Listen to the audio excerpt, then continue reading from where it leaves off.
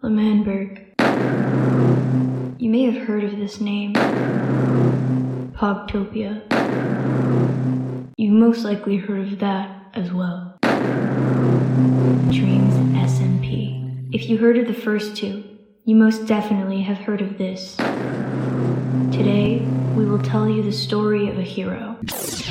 Wait, no, that's too cliche. Go on with it, it's a script. This is cringe. Oh, shut up. Sorry about that.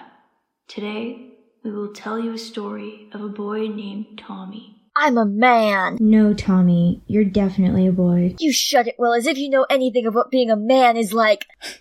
Tommy, Wilbur's not wrong. You shush, Big D. Oh, come on. I thought I told you to stop calling me that. Whatever you say, Language! Dad, I think they're still listening.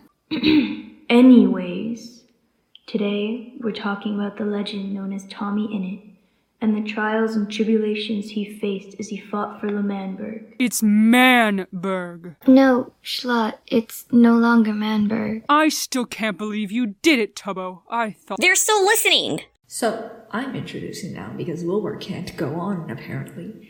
Anyway, we will be talking about how the great Tommy Innit got beat up a bunch of times and begged for independence while... Sapnap? Tommy doesn't look very happy.